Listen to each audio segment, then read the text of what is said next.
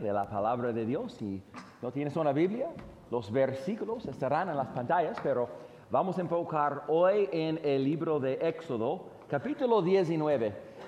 Hace una semana yo pensaba que yo iba a cubrir todo el capítulo, pero eso no va a suceder. Solamente vamos a estudiar 8 versículos en el libro de Éxodo, capítulo 19, versículo 1 al 8. Hace 3 años yo fui con mi esposa a California para celebrar 20 años de matrimonio y también para ver el bosque Redwoods. Yo no sé si está familiarizado con este bosque, pero tiene algunos de los árboles más hermosos del mundo y incluso mi esposa y yo visitamos el árbol Hyperion, el árbol más alto en el mundo, con 380 pies. Y sí, lo abrazamos, pero yo descubrí que hay una razón por la que estos árboles son tan altos. Son tan altos porque sus raíces se extienden y se conectan entre sí. Porque son conectados, son tan altos. Porque son conectados, son tan fuertes. Porque son conectados entre sí, son tan durables. Muchos de esos árboles tienen más que 2000 años. Pero te digo esto porque no solo son los redwoods, estos árboles que crecen más altas al estar conectados. También es cierto por cada cristiano. Necesitamos la conexión espiritual. Nosotros necesitamos esta comunidad. Dios nos creó y envió a su Hijo a morir por nosotros y lo hizo esto no solamente para salvarnos, sino también para hacernos un pueblo. Él nos coloca en una comunidad para que juntos podamos servirle y adorarle y proclamarle. Y esta es una parte esencial de nuestro crecimiento espiritual. Me encanta lo que dijo un predicador, se llama Eugene Peterson. Él dijo una vez: yo no soy yo mismo por mí mismo. En otras palabras, si tú vas a ser el hombre o la mujer que Dios quiere que seas, no lo lograrás por ti mismo. Nos necesitamos el uno al otro.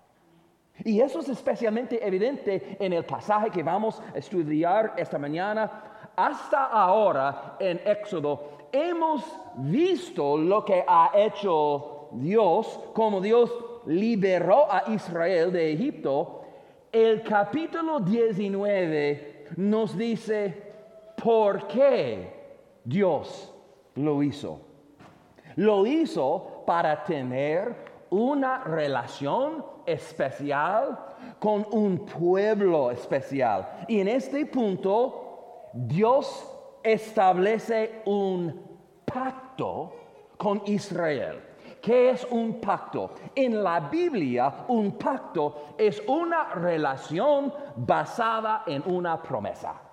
Por ejemplo, Dios hizo un pacto con Noé cuando prometió no volver a inundar toda la tierra. Dios hizo un pacto con Abraham cuando él prometió convertirle en una nación y bendecir todas las otras naciones a través de él. Y una vez más en Éxodo 19, Dios hace un pacto.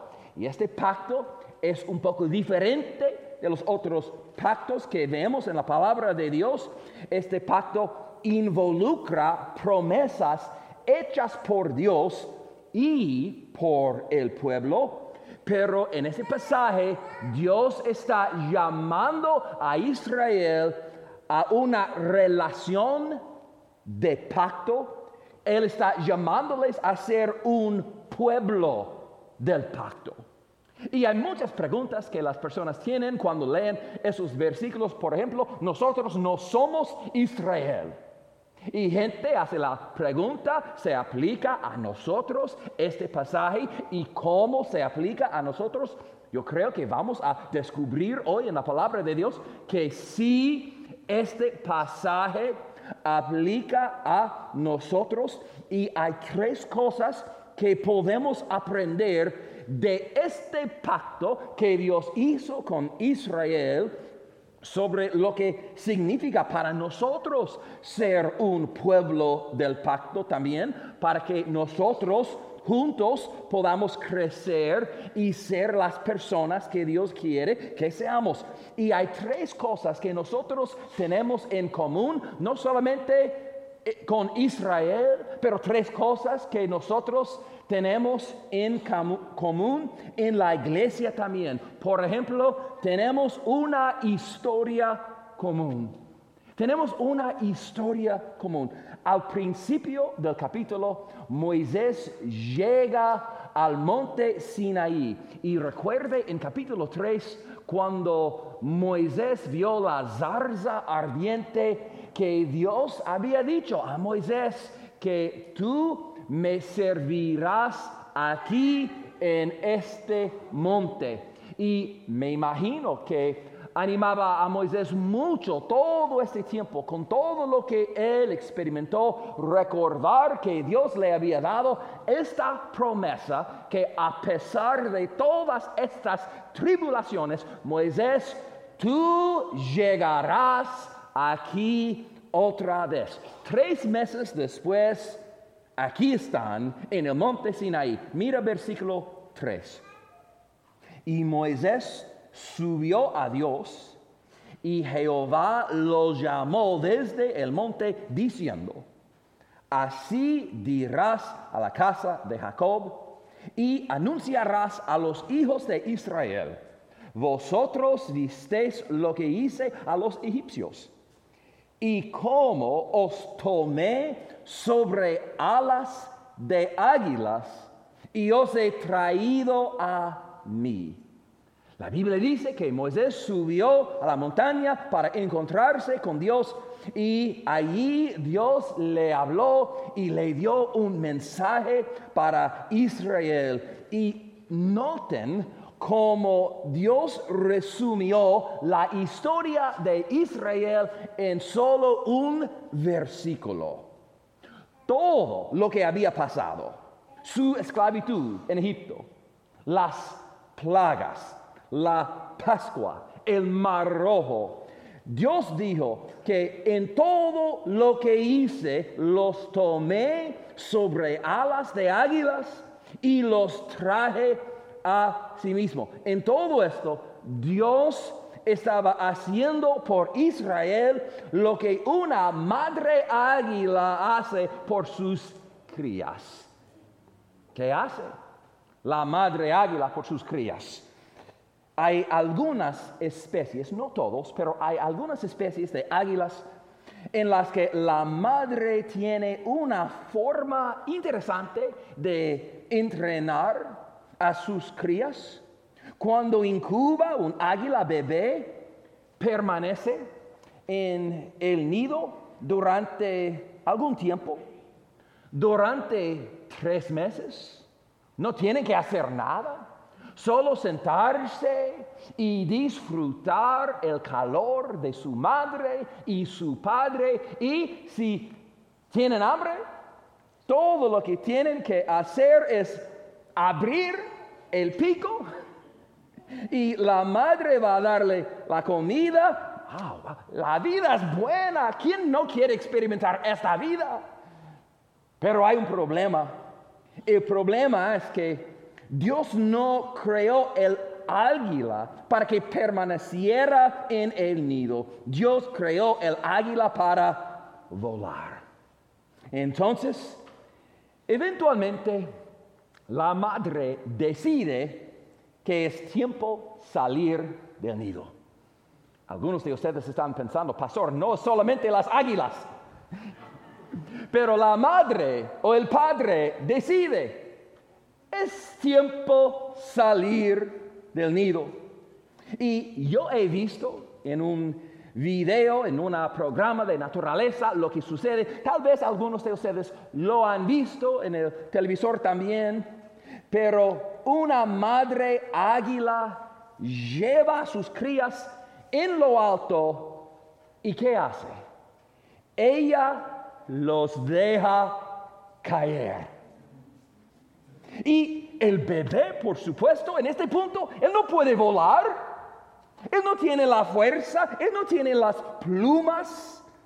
Cuando cae al suelo, no puede hacer nada. Y el bebé sabe que va a morir. Pero en el último momento, ella vuela hacia abajo y los atrapa.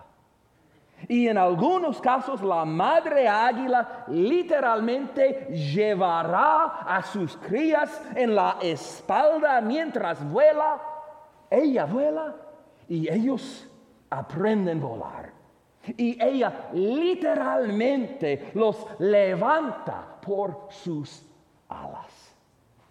Dios le dijo a Moisés y Dios le dijo a Israel, ¿ven esta águila? Porque eso es lo que yo hice por ustedes. Esto es su historia. Así es como llegaron aquí. No llegaron aquí por su trabajo. No llegaron aquí por luchar. No, ustedes son la águila cayendo hasta su muerte. Y yo entré y yo les salvé. Esta es su historia. Los tomé sobre alas de águilas y les traje a mí. Esa fue la historia de Israel. Y Dios llamó a Israel a ser un pueblo del pacto, porque esta historia de redención es algo que ellos tenían en común y por lo tanto ellos podían recordarse y animarse mutuamente para que nunca se olviden esta historia. Esa fue la historia de Israel, pero mira, esa también es la historia de cada hijo de Dios, cada seguidor de Jesús, cada persona nacido de nuevo. Tal vez tú creciste en una iglesia y fuiste salvo en una edad muy joven.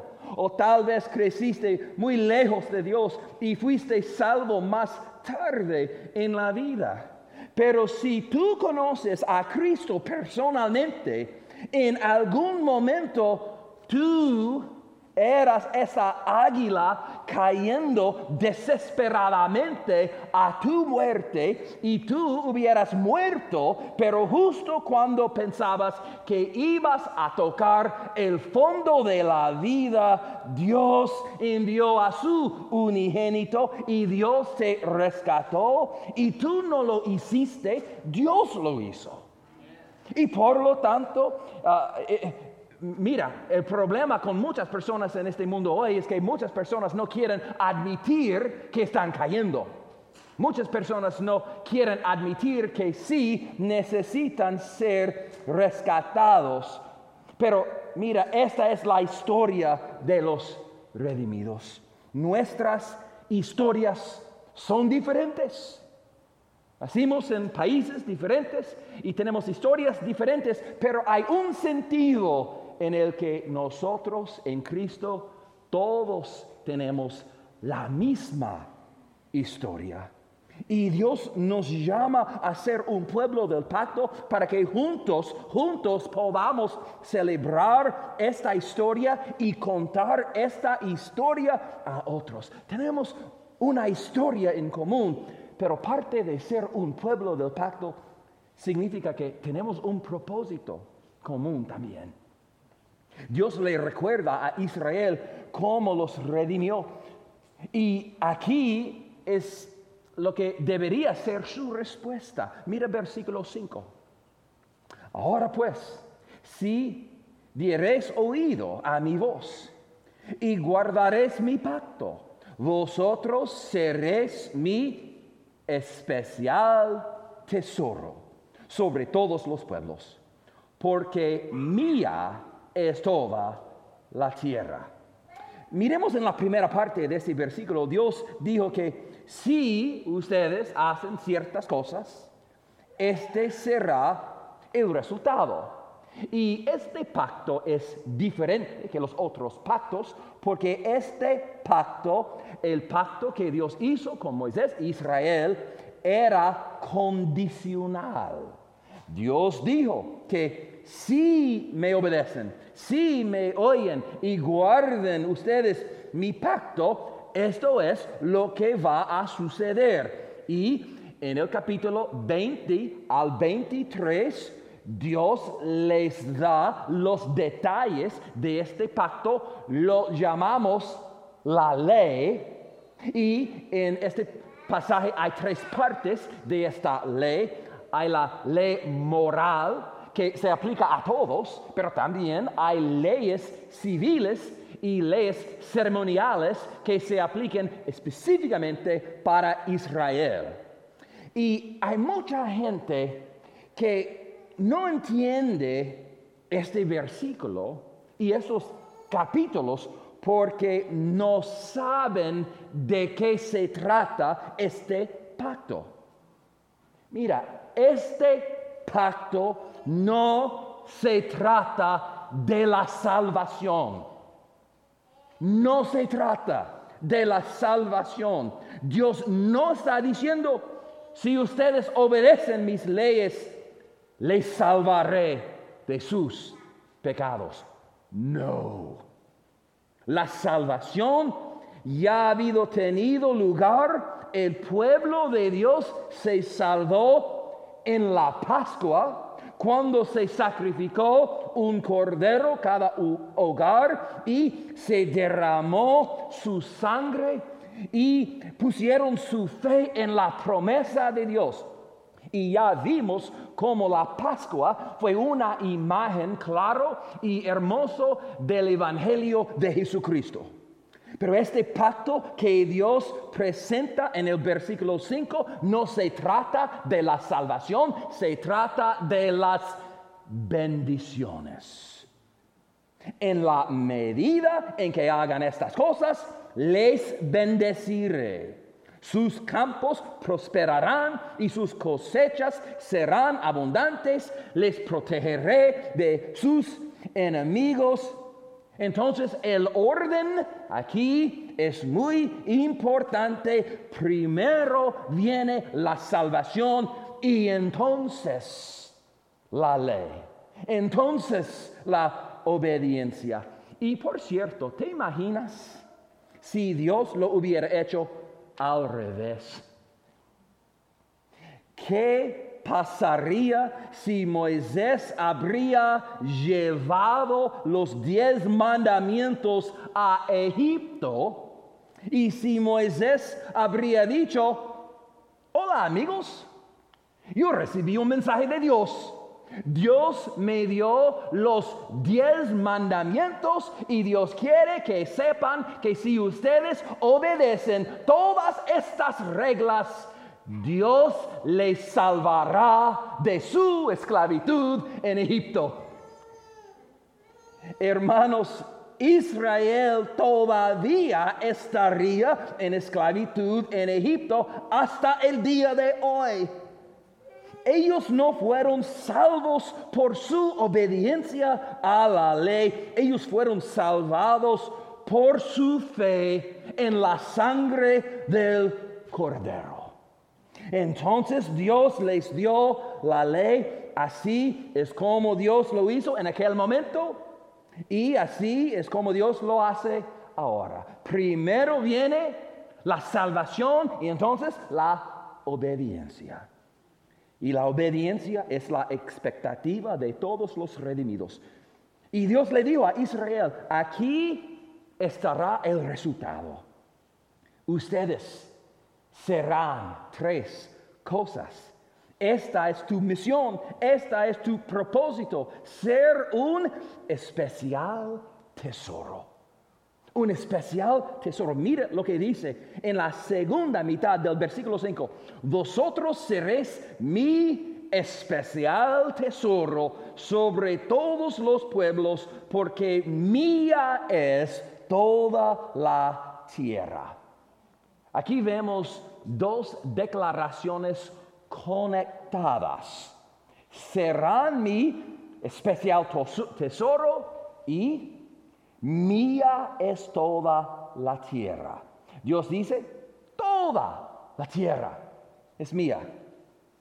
Cada montaña, cada valle, cada cascada, todo me pertenece. Pero ustedes van a ser mi tesoro especial. Qué asombroso que Dios se refiera a su pueblo del pacto como su tesoro especial. Tal vez conocen Carlos Slim. Él era uno de los hombres más ricos del mundo. Y entonces todo el mundo empezó a comprar todo en Amazon. Y now alguien más es el hombre más rico del mundo. Pero él tiene billones y billones de dólares y él tiene un hábito. Él le gusta comprar piezas de arte. Y él tiene 60,000 obras de arte diferentes.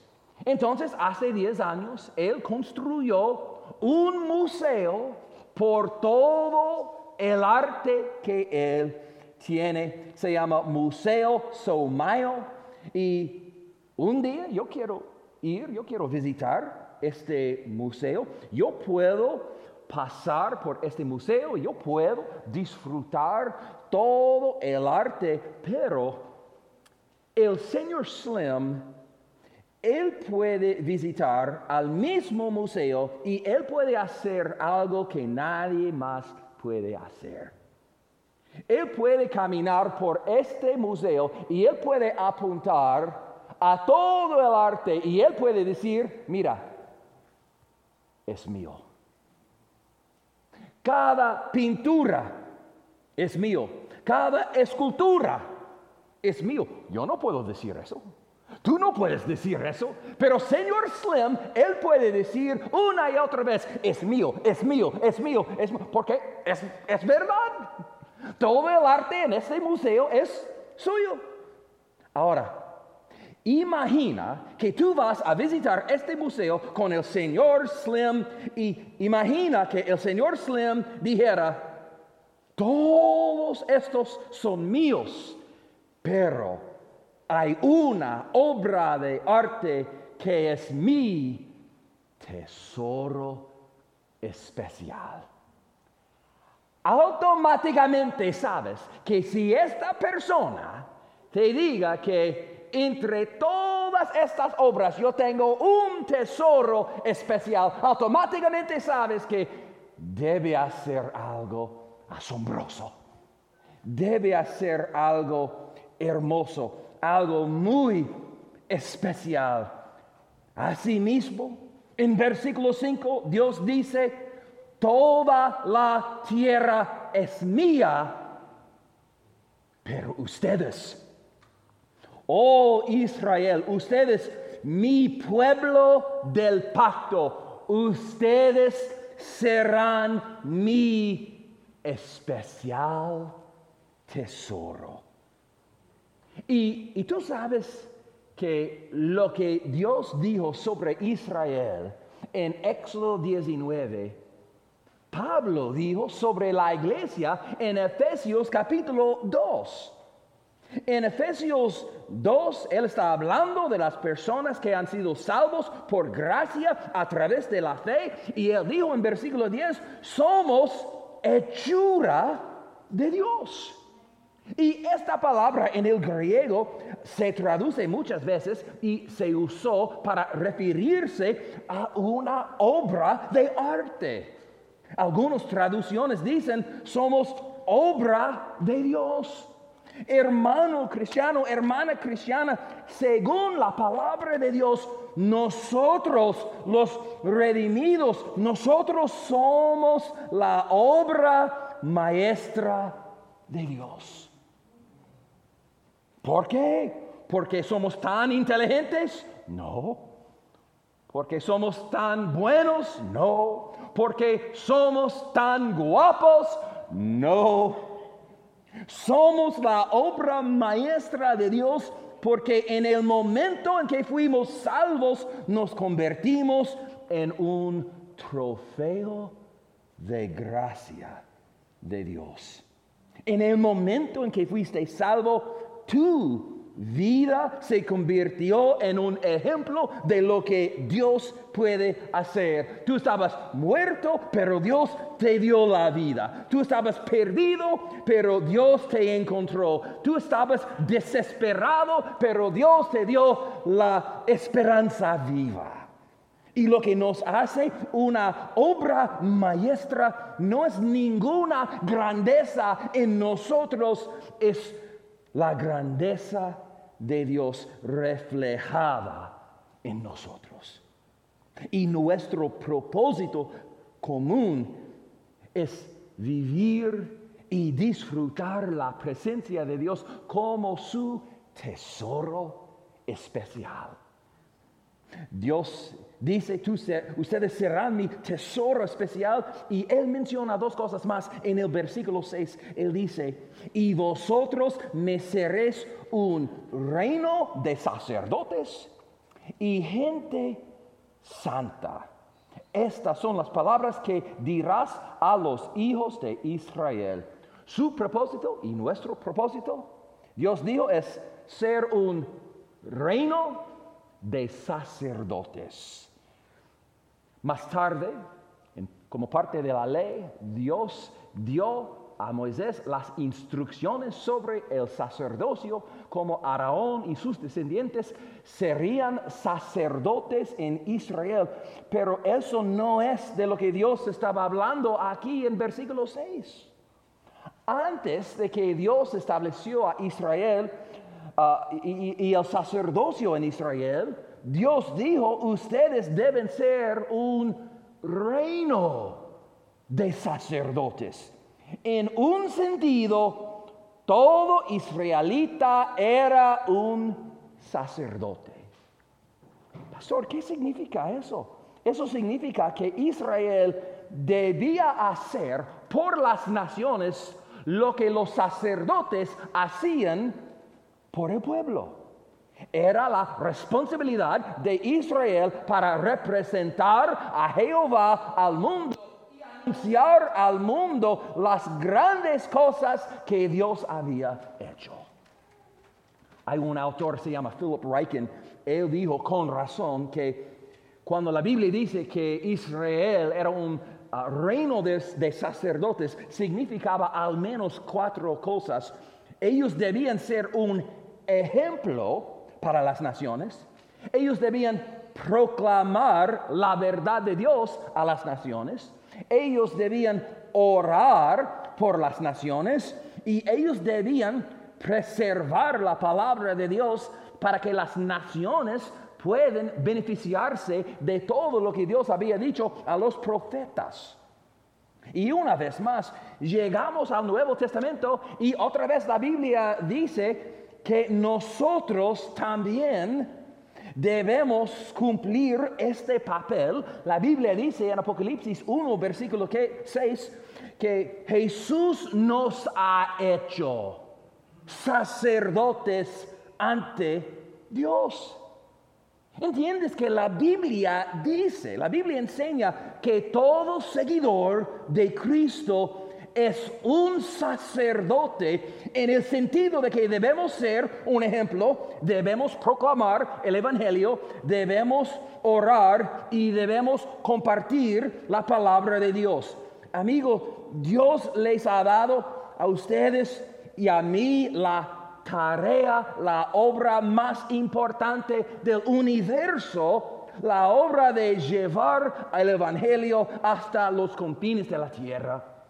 Y él mismo podría haberlo hecho, o Dios podría haber enviado a los ángeles para hacerlo, pero no. Dios ha decidido que es nuestra obra, que nosotros debemos hacerlo. Y a Israel se le llama el tesoro especial de Dios, un reino de sacerdotes y finalmente una gente santa. Santa significa ser separado. Israel debía ser separado, diferente de todas las otras naciones.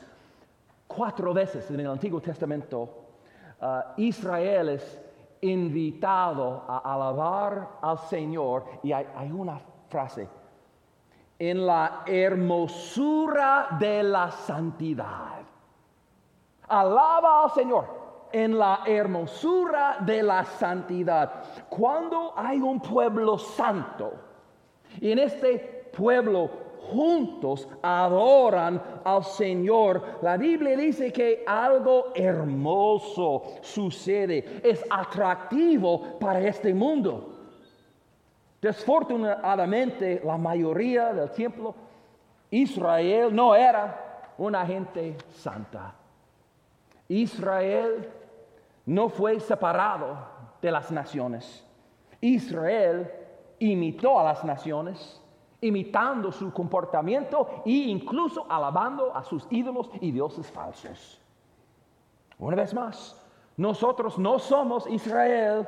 Sin embargo, lo que Dios dijo que era el propósito de Israel en el Nuevo Testamento nos dice que es nuestro propósito en la iglesia. Y mira lo que Pedro dijo en Primera de Pedro, capítulo 2, versículos 9 y 10. Mas vosotros sois linaje escogido, real sacerdocio, nación santa, pueblo adquirido por Dios, para que anunciéis las virtudes de aquel que os llamó de las tinieblas y a su luz admirable. Vosotros que en otro tiempo no erais pueblo, pero que ahora sois pueblo de Dios, que en otro tiempo no habíais alcanzado misericordia, pero ahora habéis alcanzado misericordia. ¿Te suena familiar esos versículos? ¿Te suena familiar? Claro que sí, porque Pedro ciertamente tiene en mente Éxodo 19. Y Pedro toma las palabras que Dios le habló a Israel, y hablando a una audiencia de algunos judíos, pero también gentiles, él dice: esto se aplica a ustedes. Mira, nosotros somos el tesoro especial de Dios. Nosotros somos un sacerdocio real. Nosotros somos una nación, una gente santa. Pero recuerde el contexto. Hacemos estas cosas como un pueblo. Nos necesitamos unos a otros para hacer realidad estas cosas. Tenemos que estar conectados con los que tienen la misma misión y el mismo propósito, porque si no lo eres, te olvidarás también. Tenemos una historia común, tenemos un propósito común, pero hay algo más que vemos en estos 2 versículos últimos. Tenemos una necesidad común también. Tenemos una necesidad común. ¿Qué quiero decir con eso? Mira versículo 7. Entonces vino Moisés y llamó a los ancianos del pueblo y expuso en presencia de ellos todas estas palabras que Jehová le había mandado. Y todo el pueblo respondió a una y dijeron: todo lo que Jehová ha dicho, haremos. Y Moisés refirió a Jehová las palabras del pueblo. Dios dijo a Israel: si me obedecen, Si guarden mi pacto, estos serán los beneficios. Y la gente respondió, todo lo que Jehová ha dicho, haremos. Yo tengo una pregunta sencilla. ¿Lo hicieron? No. Una otra pregunta. ¿Hicieron algo de lo que el Señor había dicho? No. ¿Lo hicieron siquiera por un tiempo breve? No. Para cada una de esas preguntas la respuesta es sí, no lo hicieron.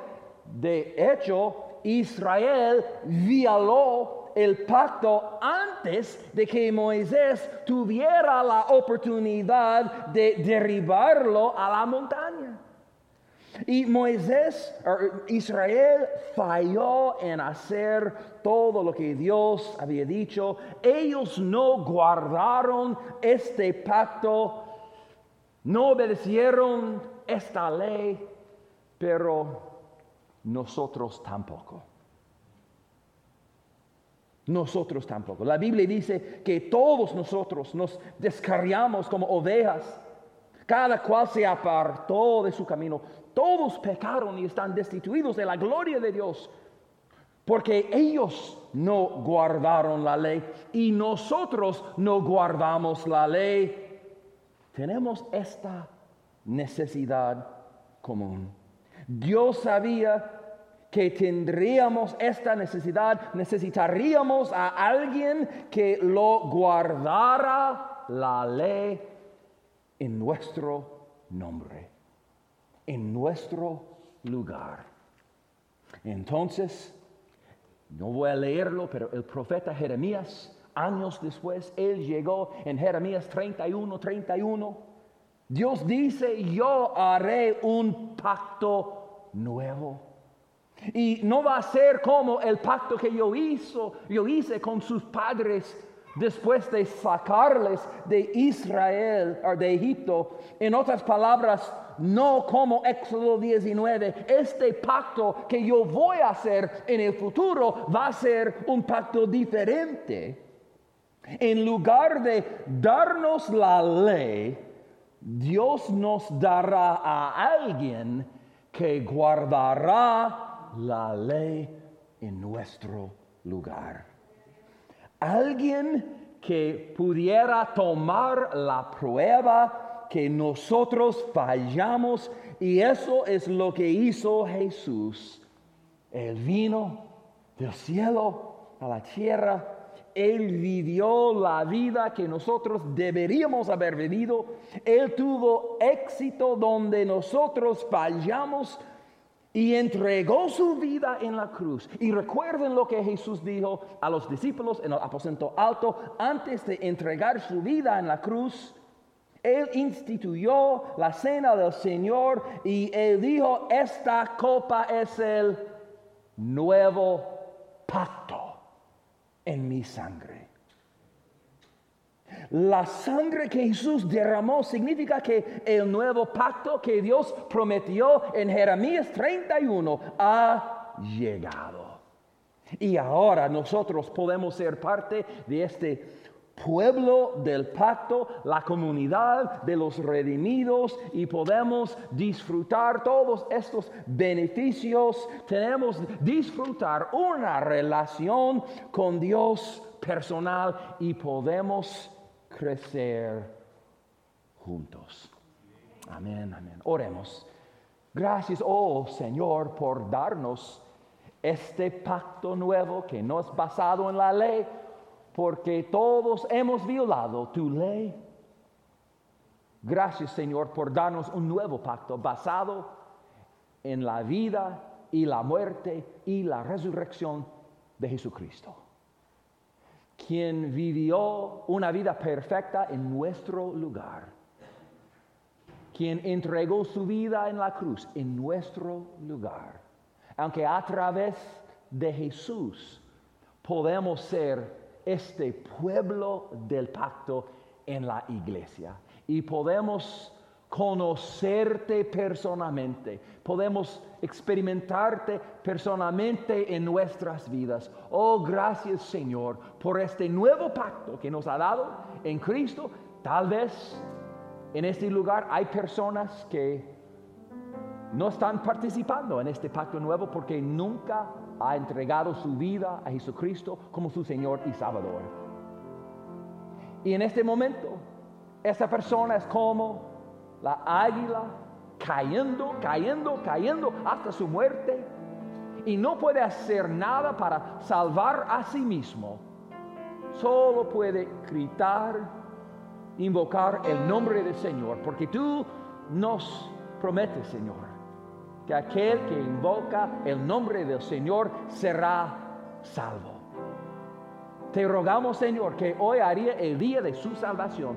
Si hay incluso una persona en este lugar mirando en línea que necesita tomar este paso de fe, que necesita entregar su vida a Cristo, que hoy haría esta decisión y hoy entregaría su vida a Jesús como Señor y Salvador de su vida. Gracias, oh Señor, por tu gracia, por tu misericordia, y gracias no solamente por salvarnos eternamente, pero gracias por hacernos una comunidad, un pueblo santo, un tesoro espiritual, un reino de sacerdotes y una gente santa. Y ayúdanos, Señor, a vivir prácticamente estas realidades en nuestras vidas cada día.